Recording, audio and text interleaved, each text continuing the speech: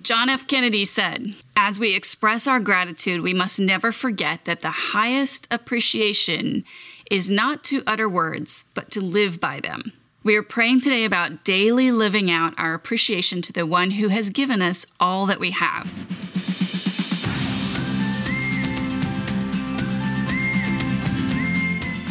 Welcome. I'm Michelle Berkey, and this is Praying Scripture, a weekday broadcast where we use God's own words to honor Him and to talk to Him about the things going on in our life and in our world. We are jumping into episode 166 today and praying for our lives to look full of gratitude, for our gratitude to be a lifestyle, for that thankfulness to be a way of life. But before we do that, we're going to spend a few moments in worship, and today's verse is Psalm 77, verses 13 through 15. And those verses say this: "God, your way is holy. What God is great like God? You are the God who works wonders. You revealed your strength among the peoples.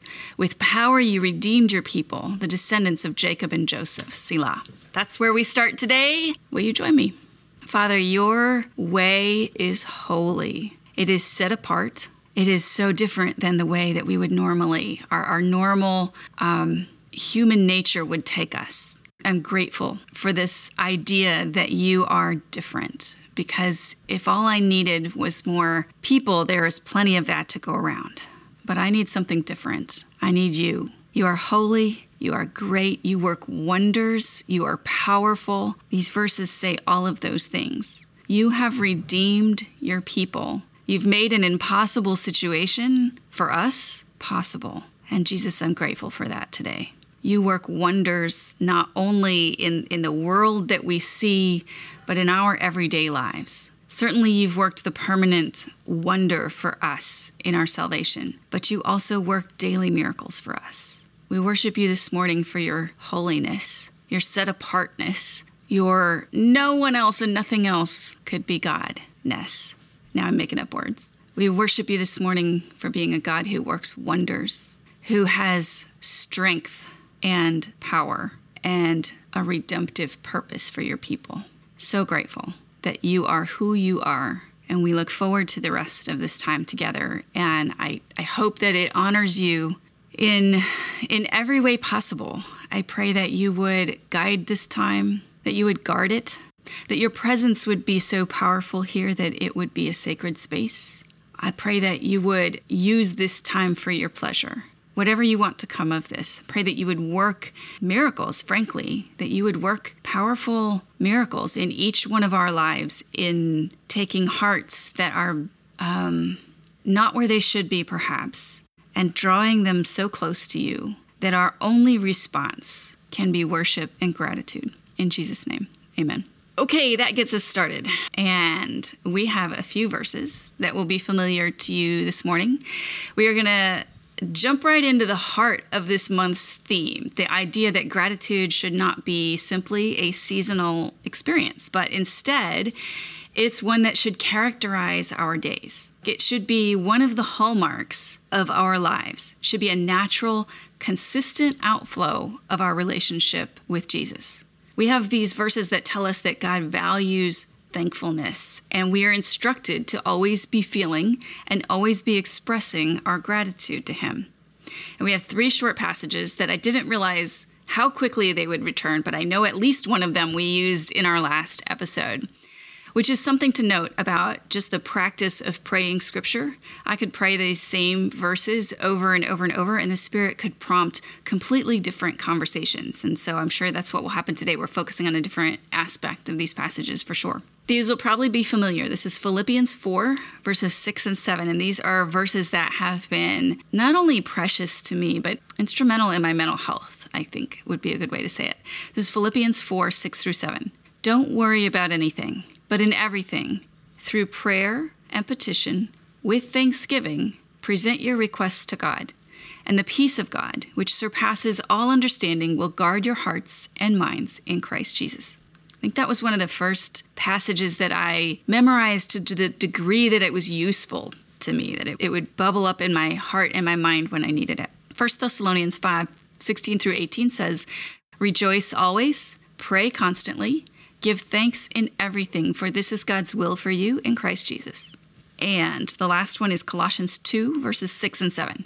So then, just as you have received Christ Jesus as Lord, continue to walk in him, being rooted and built up in him, and established in the faith, just as you were taught, and overflowing with gratitude. So that's what we are praying through today. Let's just jump right in.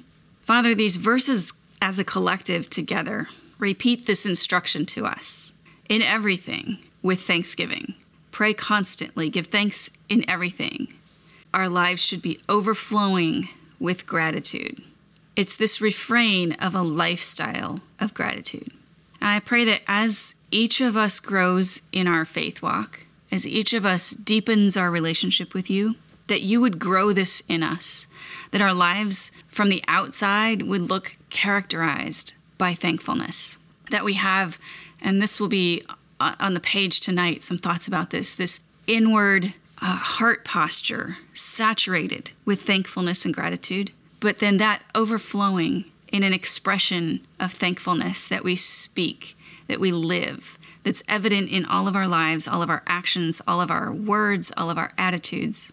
It's evident in our community because of the heart posture that we have inwardly.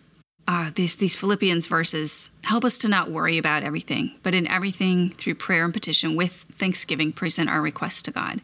This morning, the focus isn't so much on worrying or anxiety. Some translations say don't be anxious about anything. It's more about the gratitude part. But in light of that, I will say that I pray over each one that joins me, that listens to this voice, whether live or replay or podcast, that you would prompt us when we begin to worry or feel anxious, instead to bring those things to you with thanks. That we bring all of our worries, our stress, our requests, our difficulties, all of that stuff that we get wrapped up in our minds, that we bring it to you, everything, in prayer, always with thanksgiving.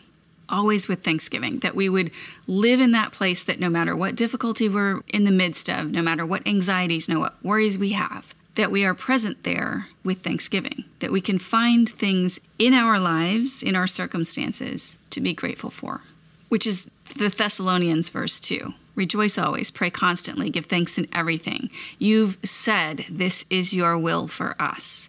This is how we are to live. Rejoice always, pray constantly, give thanks in everything. We are to live that way, so help us learn to do that. Help us learn what the boots on the ground of that looks like in our lives. What does it really look like for me to be thankful in all things? Everything. Not just the good things, not even just the bad things, but the mediocre things, the small details, the huge events, the problems and the joys. In every single one of my circumstances in life, in every single place I find myself, teach me to give thanks. Help me learn to walk in you, to be rooted and established in my relationship in Christ, to grow in the faith just as we are taught. And as we do that, let us overflow with gratitude. There's so much inside that it can't help but come out. Gratitude is a response to who you are and what you've done.